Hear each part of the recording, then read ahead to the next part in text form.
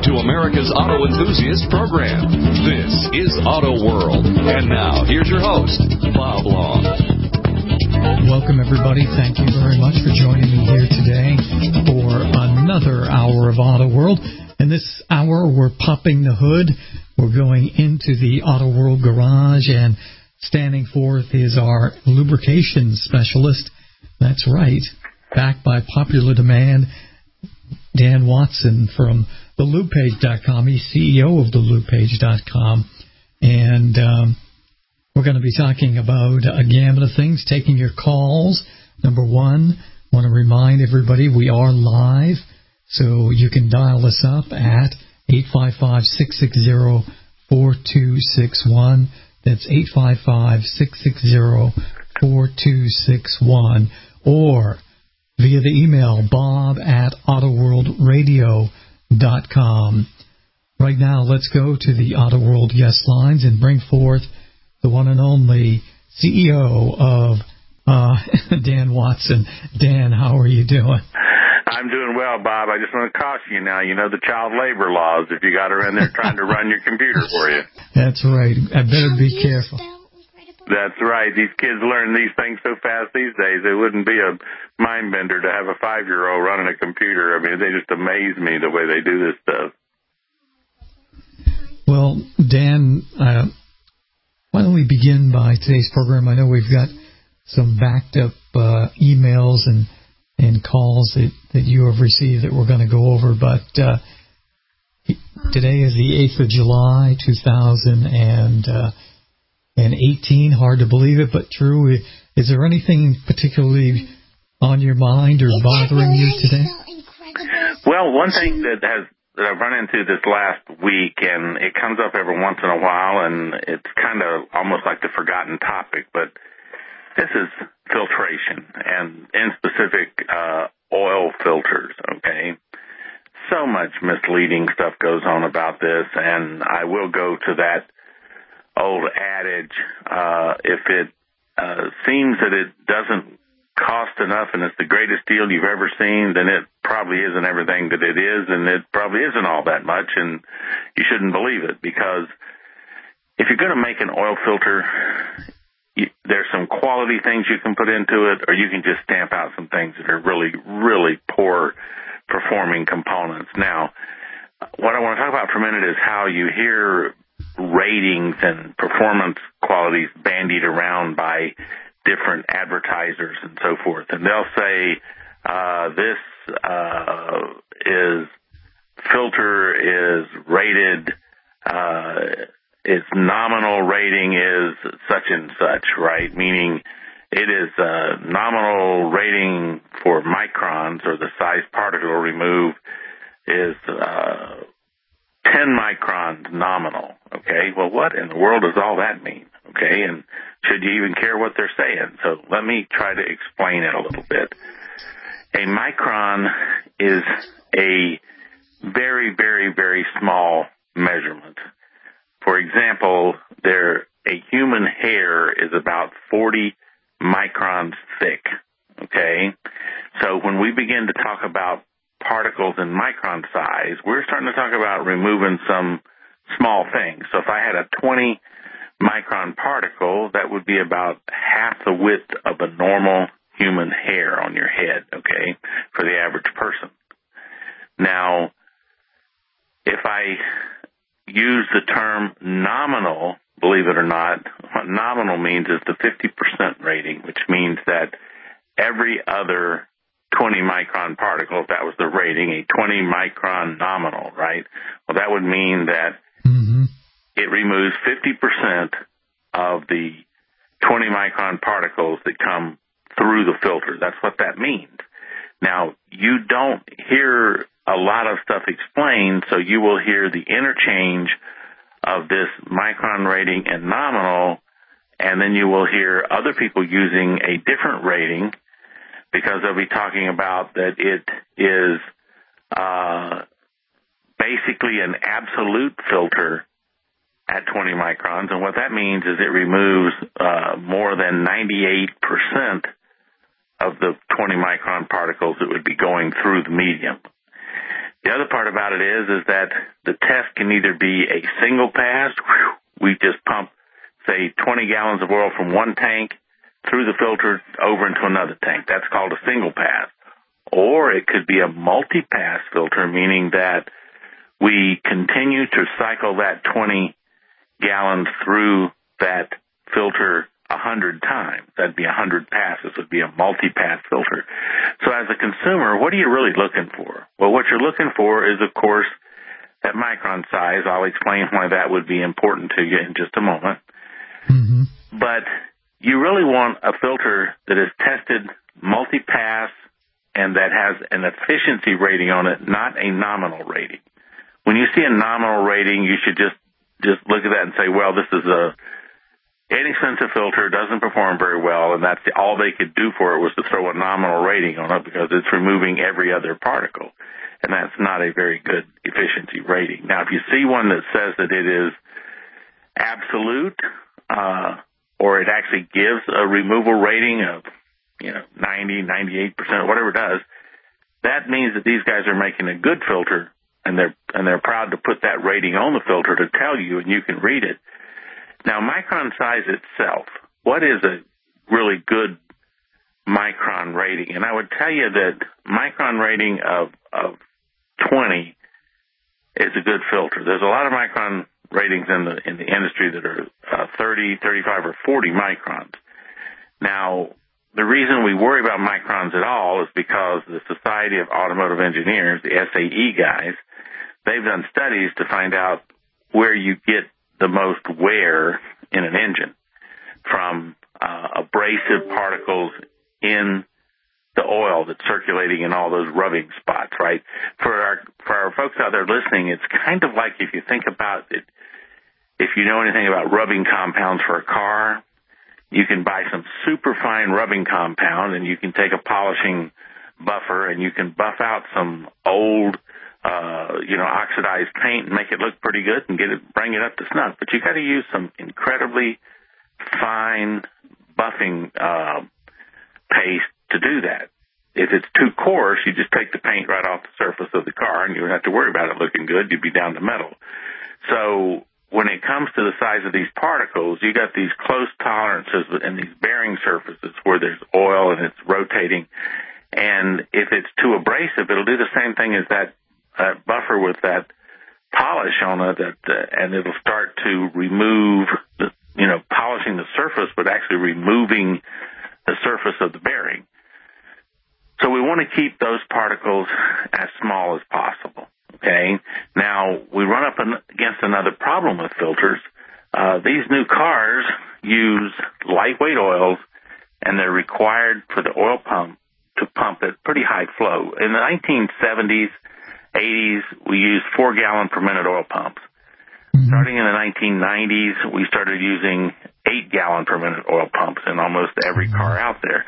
So what that meant was it put the pressure on the filter world because not only do you have to get this thing to remove a lot of particles, have a very dense or effective filter medium, but you've got to allow up to 8 gallons per minute of flow through this thing. If you restrict flow, that's the worst thing you could do is restrict flow to the bearings because now you're going to be lacking oil, okay, and that can cause wear. So I'm almost done with this. I'll finish it, I promise, right after the break.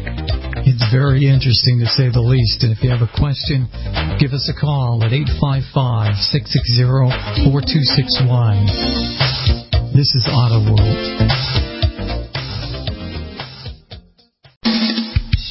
Giving your radio a broadcasted tune-up. This is Auto World and your host, Bob Long.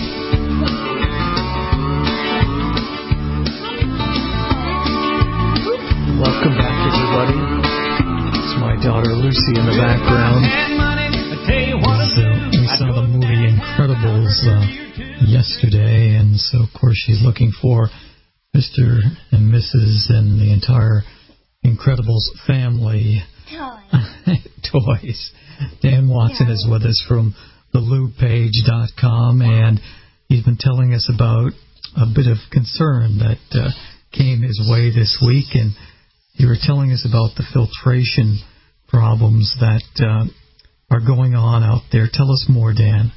Yes, Bob. One, it concerned me is that as much as I talk all the time about using a high-quality lubricant, one of the critical things in any lubricating system, especially where you have an internal combustion engine, is maintaining a clean lubricating product and not becoming overly contaminated, especially with grit, dirt, and particles. Here's what I want to kind of take this to a head and tell people. When you get a filter, what you should find out is that filter will have some type of micron particle rating. If you can find something that's a 20 micron, that's an excellent rating. You may see some people that claim that they have lower ratings on that, but be careful. They may tell you that they've got a 10 micron rating, but if you look careful, that might be the nominal rating at 10 microns, because we talked about flow rate. You've got to know these things have got to handle the flow rate. The industry, the automotive industry said, hey, we're going to higher flow rates because they're going to use a thinner oil, and that thinner oil has to pump through faster in all these areas to keep it from overheating, and then it's going to have to get through this filter to do that. So it's got to have 8 gallon per minute flow capacity, okay? Now, the next thing is if I put this filter on and it's got such a low capacity to store filtered out stuff, and in 500 miles, the entire filter medium they designed is filled up. But what happens is it'll start to tear holes in it, and it'll just do what they call streaming, and it really stops filtering. So I have to have a filter that can actually go the distance or the life, I say, with the storage capacity in that filter medium, that it will be able to trap all this stuff and not fill up all of its filtration sites and eventually be just a solid block that nothing can get through unless it tears a hole. Now, the next thing is that all these filters, believe it or not, manufacturers for the car, they have certain what they call burst pressure ratings that you have to have on the filters. If it meets the OEM spec, it may require that the canning be good for 100 pounds per square inch. People say, well, why is that? Cars don't ever run more than 40, 50, 60 pounds of oil pressure.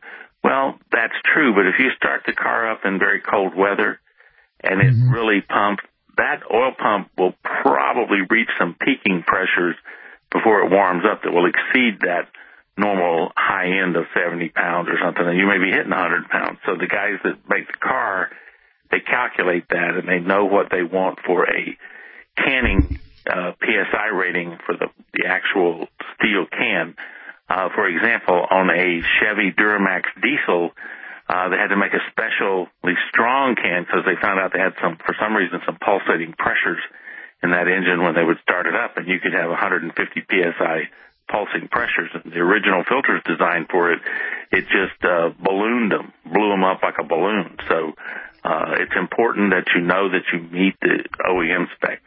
The next thing is a number of these filters, if they're good quality, should have what's called an internal relief valve system. And what that means is if for whatever reason you really got a bunch of trash, debris in the oil and the filter got it all filtered out, but it did clog the filter up, the most important thing is that you continue to have oil flow. And so if I have an internal relief system, what will happen is when you reach a certain differential pressure across the filter, it will open that relief and just allow oil to pass through. It's better to have unfiltered oil than it is to have no oil at all going through your bearings. That would be the disaster. So high-quality filters will cost you some money. Do not expect to go finding $4 and $5 filters. For example, at Napa Auto Parts, they have like 4 or 5 levels of filters. And their top one, their platinum filters, are designed with everything in mind, and they're not cheap. But that's the top-rated filter. You can buy a filter for $4, but it's usually a paper filter medium, and after about 500 miles, it's done filtering. So for the next 3,000 or 4,000 miles you drive it, it's not doing anything for you. But it was cheap. Put it on there. It didn't cost you much, but you got what you paid for. It's not worth much. Now, the trend in filters, before we leave this topic, is they're all going to cartridge filters, Bob, away from the regular spin-on. And this is where you have a can that is got a gasket and so forth, or an O-ring, and this can is actually in place, and inside of it, it has this cartridge. So when the can comes off, you take this cartridge out, you put a new cartridge in, and then you reinstall the canning over that. People are going, why are they going to that? We got rid of that in the early 50s and the 60s. What is that for? Well, it's because of the disposal requirements for filters. Oh, wow. I take that cartridge out, right? We throw it in a thing. It goes off to the recycle people, and all they have to do is press those things in a really heavy press, like an old washing machine wringer. But they run them through there. They squeeze all the oil out of them, and then they can burn them or bury them if they want to. But when you have a regular full-size spin-on filter, you have to have a place which actually has a system where they get those things are flopped into a position, and a saw has to cut the can off the plate so that they can then get it apart and get that filter element out and get rid of it, and then recycle all the metal over to some type of, metal recycling. So it's a much more complex thing than the cartridges, which are completely disposable once they've had all the oil pressed out of them. So our customers are, our listeners, you just have to, as they say, buck up and realize that you're going to get cartridge filters. That's coming down the way in the future, probably going to be mandated at a certain point. That's all they'll be able to put on cars by the EPA requirements. So anyway, I hope that will help people with filters. I just run into this problem a lot, and filtration is so important to your engine because, remember, this is an internal combustion engine. You get a lot of byproducts of combustion, and they make little funny things, and they combine up with other stuff, and then you get carbon waste, which is in the oil. And sometimes if you buy cheap oil, you also get trash in the oil that you put in. So all this stuff makes stuff that a lot of filters, once that stuff gets to a certain size, the filter will trap it and take it out. So you don't want to ignore filtration when you're setting up how you're going to take care of your vehicle. And for me, I always tell everyone, okay, if you've decided that you're going to change your oil at 5,000 miles, even though I might tell you could go longer, here's the thing. Change your filter every time you change your oil. Don't be one of these people who say, well, I just drained the oil out and put some more oil in the filter. I'll be good for another go. No, change that filter every time you change that oil. Great advice, as usual, from Dan Watson from thelubepage.com. We'll take a pit stop and then much more. 10 miles east of the highway. Hi, this is Jay Leno, and you're listening to Auto World with Bob Long. Watch out, man, how you drive that Cadillac there. I'm telling you. Thank you very much for joining us here on Auto World. Ain't that a As fine usual, machine? anytime Dan Watson, CEO of the Lube Page, is with us, we get lots of up-to-the-minute information when it comes to lubrication, and I was not aware of that cartridge situation. And Dan, I'm so happy that you brought that into focus here, because I could see that being a very confusing. I can understand the reason why they're doing it, but it's a big change, and it's going to confuse a lot of people. Well, unfortunately, there's a lot of stuff in the auto industry that is driven. You've been around this industry, you've watched it. A lot of stuff is driven by government mandate, what they tell them they're going to have to do. And then people sometimes, blame the manufacturer, oh, why are they doing this? Well, they don't want to do it either. But when the government gets involved, it's usually going to be an unpopular intrusion. That's the way it usually turns out. Now, I don't know. We've had these spin-on filters now for 50 years, and they've got all kind of places set up to recycle those filters. So it is almost as if it's also, you think of it as, well, maybe it's another thing that says you don't need to be messing with this as the owner. Take it somewhere where they can mess with this, because this might get a little bit messy when you have to do it. And so it's kind of another reason to persuade the the owner of the automobile, the best thing to do is just let the dealership or somebody take care of it. Why do you try to do this stuff yourself, you know? Anyway, that's probably my conspiratorial mind thinking that. But, you know, all I can say is I think the same way. Yeah, I just can't believe it. But, well, let's see if we got some questions we can get to, Bob, and try to... we sure do. We got Terry in Atlanta asking, I understand setting mileage limits on oil, but why is there a 1-year limit on AMSOIL to change regardless of the miles on the oil? Well, it is a good question, and it doesn't just apply to AMSOIL, the 1 year, because most of the oil companies still out there making petroleum oil, they're going to tell you 3,000 miles or 3 months is actually what it says in their literature. And so we're saying with our synthetic products, 1 year or 25,000 miles in the Signature Series, 1 year, 12,000 miles in what we call our XL Series. So where does this come from? Why do all the lubrication manufacturers put some type of time limit on the oil? What the heck is going on? Well, here's what it is. Oils are manufactured with additives to counter certain conditions. Now, one of the things that is the most destructive to engine oil is moisture, okay? What is not recognized by folks is that when there is dew on the windshield of the car, there's actually condensation on the inside of the engine. I'd ask, well, how can that be? Well, let's just think for a minute. I got my car sitting under the carport or outside, and during the day, it's 80, 90 degrees, 100 degrees, whatever it is. Well, everything heats up. The engine block, everything equalizes with that temperature, okay? Now, I move to the evening, and it begins to cool down outside, and we can see when that windshield gets to the dew point, it starts forming dew on the windshield.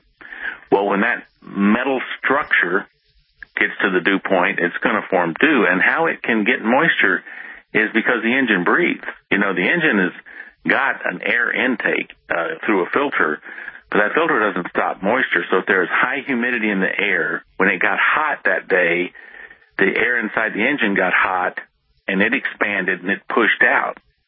But in the evening, when it gets cool, that air inside the engine now contracts as it gets cooler and sucks in air from outside. It's called breathing. The engine breathes on a cycle that amounts to the change in ambient temperature. So it pulls moisture in. When it pulls that moisture in and hits the dew point inside, it all condenses. And when it does, those little droplets of moisture all go trailing down and drop into the sump or the oil pan, and there now you have moisture in the oil. Well, oil and water don't mix very well, but that's not the end of the story. Water is a combination of hydrogen and oxygen.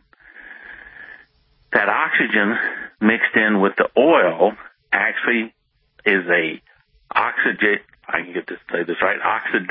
catalyst. It actually starts to cause some oxidation in the oil as it begins to mix and break it down. Well, the oil has additives to combat oxidation. They're called oxidation stabilizers, oxygen stabilizers, okay, chemicals to do that. So here's the point. If every day I go through what you could refer to as a cycle, I'm going to have a temperature of warmth down to a cool point, and that's one cycle. Then I go back up to temperature and back down to the cool point. That's another cycle. That's two cycles. Now let's add in another complicating factor. That's the fact that you drive the car. So not only do I have the standard change in the daily temperature, but I get in the car and I drive it to work. It went all the way up to a high temperature. Then I park it. It cools all the way down. It sucks new air in, and in many cases, there'll actually be some condensation of that inside the engine. So I am going through these temperature cycles, and I am dealing with moisture as a byproduct of those cycles of temperature. So what the chemists and the guys in the oil industry have to figure out is what's the average cycles that somebody would do despite the daily one, for driving your car, and how much moisture content over a period of time would that create, and in doing so, how much of the antioxidant additive would we wear out or use up chemically combating the situation. And by the way, we also have to worry that the moisture will combine with nitrous oxide, make nitric acid. It'll combine with any sulfur compounds in the byproduct of combustion and form sulfuric acid. So now my alkaline additive, which is to maintain the engine with no acid in the oil, is being beat up by this cycle up and down and this moisture content coming in and out. So to keep it straightforward and not too deep in the weeds, we're fighting moisture on a cyclical basis, and the determinations are made by the people that manufacture the product of about how many cycles can this oil do and still have an additive package that can support good lubrication and combat future acid and moisture. And that's what they base the time on, not the miles. Because a person could start their car up and drive 5 miles to work, or they could live in California and start their car up and drive 80 miles to work. So the cycle doesn't care how far you go. It just cares about how you change temperature from room temperature to maximum operating temperature of the engine, and then a couple hours later back down to room temperature, and then the afternoon before you're going to come home from work, you start it up again at room temperature and take it up to maximum temperature and then drop it down again. And then when you get home, you park it and it continues to cool down in the evening. And then the next morning you come out and start it up. So believe it or not, you can produce a lot of moisture in all those cycles, and it has to be taken into consideration because they have to base the additive package on the expectation of use in order to give you adequate protection throughout the worst conditions that you could create in your driving. So that's what it's all about. And so the fact that AMSOIL gives a 1-year cycle, that indicates the stability of the oil to begin with, to be able to go that long. So, hey, great answer. I hear music. When we come back, we're going to field a question from New York and maybe Florida as well. This is Auto World. Bob Long with Dan Watson. Giving your radio a broadcasted tune-up. This is Auto World and your host, Bob Long. Have you heard the story of the hot rod race with the Fords and Lincolns was set from coast to coast, border to border, around the world at GCNlive.com. This is Auto World. I'm Bob Long with Dan Watson from the Lube page, where he's CEO. You can email up Dan Watson at thelubepage.com. You can also email me anytime, Bob at autoworldradio.com. And if you have a question right now and like to get through, we do have some open lines at 855-660-4261. Ready for another question? This one's from New York, Dan. All right. It's Melissa, and she writes, I drive a taxi, and sometimes I idle a lot waiting for pickups. I was told I have to use hours of run time to do all my services instead of using miles. Is this true? A good question.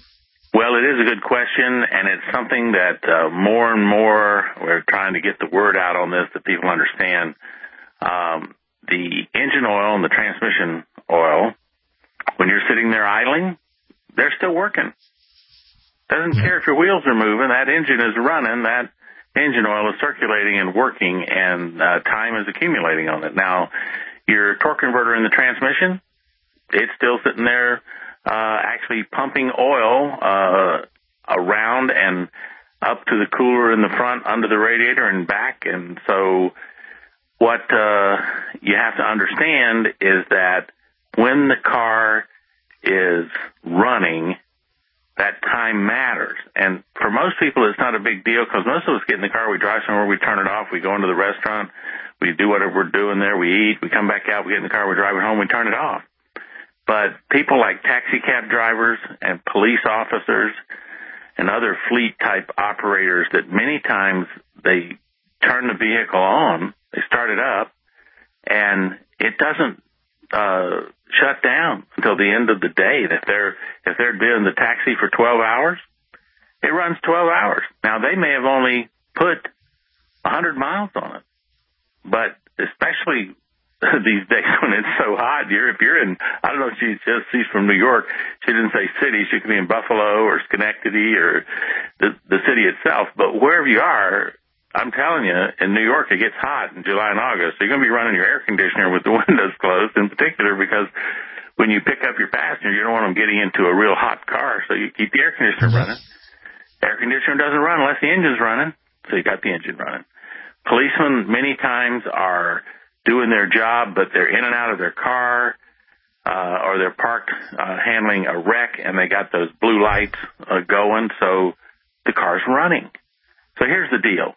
All of the maintenance requirements that are set forth by people like, let's say, Ford Motor Company, GM, Toyota, when you have a vehicle that's placed into a fleet application, for example, a police car, every police car that comes from the manufacturer comes with what's called an installed hour meter in the car.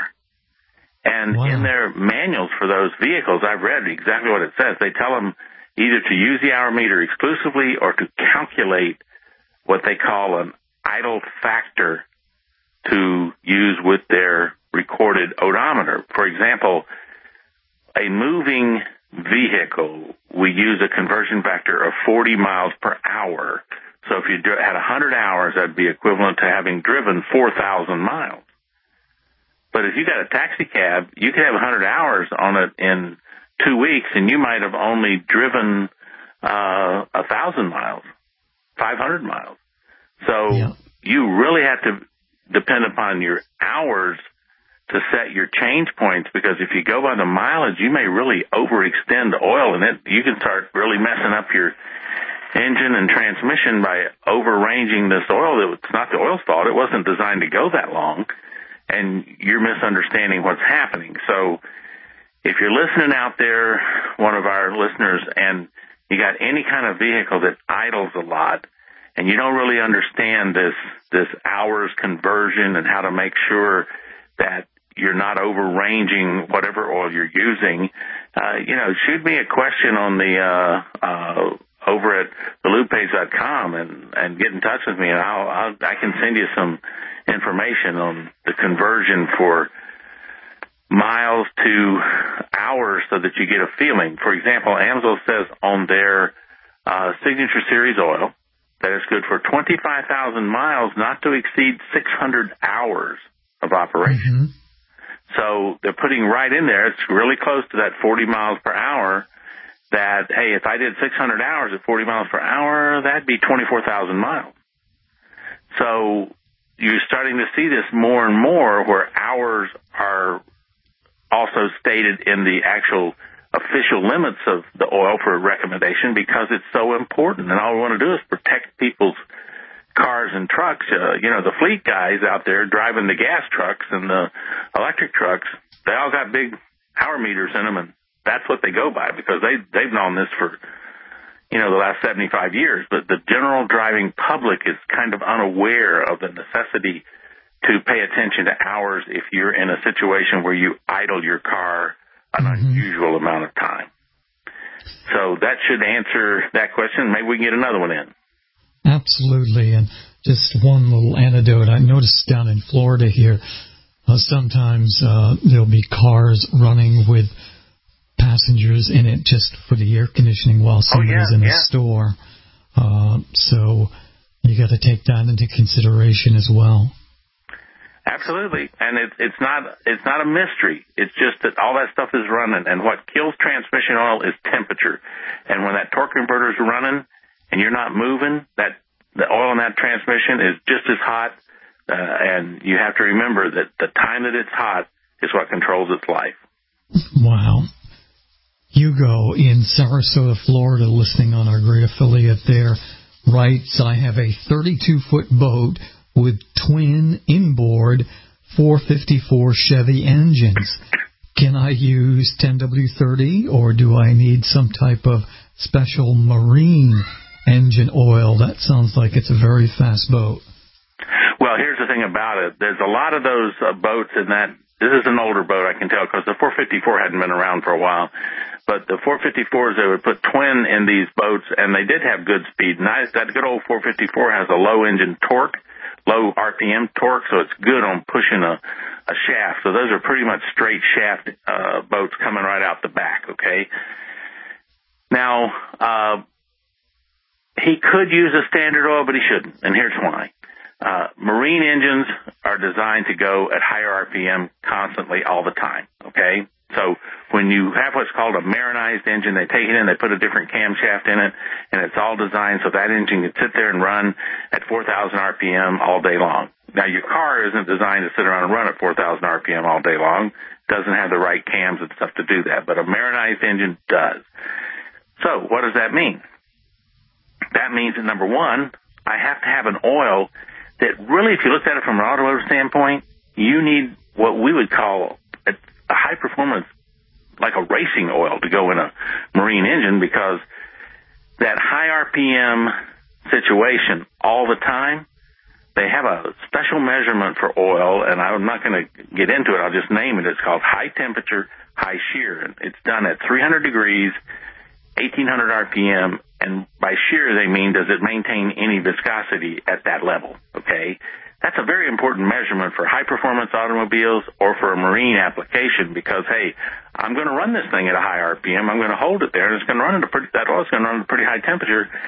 That's the critical measurement to make sure that my camshaft, and that's the most critical thing to lubricate in this case. So a true marine engine oil will be constructed in such a way that it has very good high temperature, high shear ratings. And then the second part is, in most of these marine engine applications, you need still an oil that has a lot of zinc and phosphorus to give you the extra wear protection. And also it needs to have excellent anti-corrosion and rust capability, because you're in a really high moisture area all the time, and you're going to get a lot of condensation inside the engine. And you're going to have to fight off not only water contamination in the oil, but rust and oxidation inside the engine.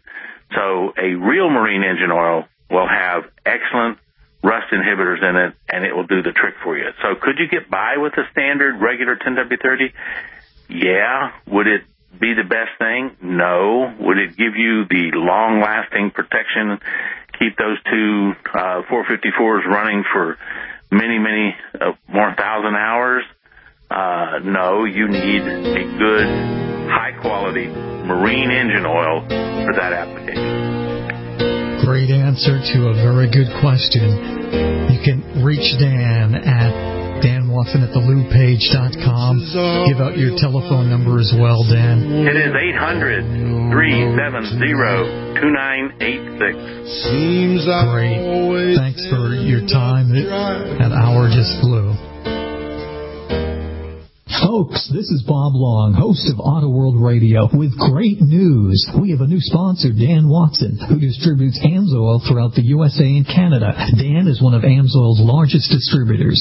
He's a former U.S. Navy nuclear specialist and a certified lubrication specialist with 25-plus years of experience. You can listen to Dan every Sunday evening live at 6 p.m. Eastern Time here on GCNlive.com. Get all of your questions answered and ensure you get the best lubrication for your car, truck, boat, or really anything that moves.